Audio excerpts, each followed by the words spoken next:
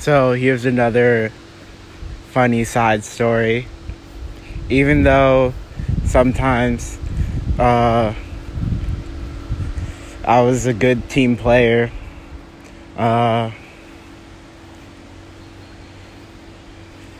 they put me in the yearbook in school, and they showed the video of me messing up a play, and everyone laughed. It was pretty funny. It's probably archived somewhere, and that's pretty embarrassing, because I always did my best to be successful, and I thought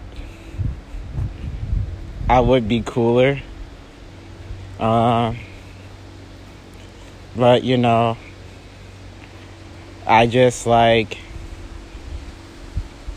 was a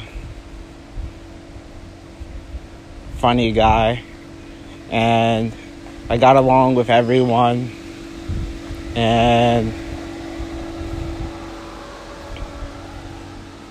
people like me for my calm demeanor. And for people going through things, if you feel like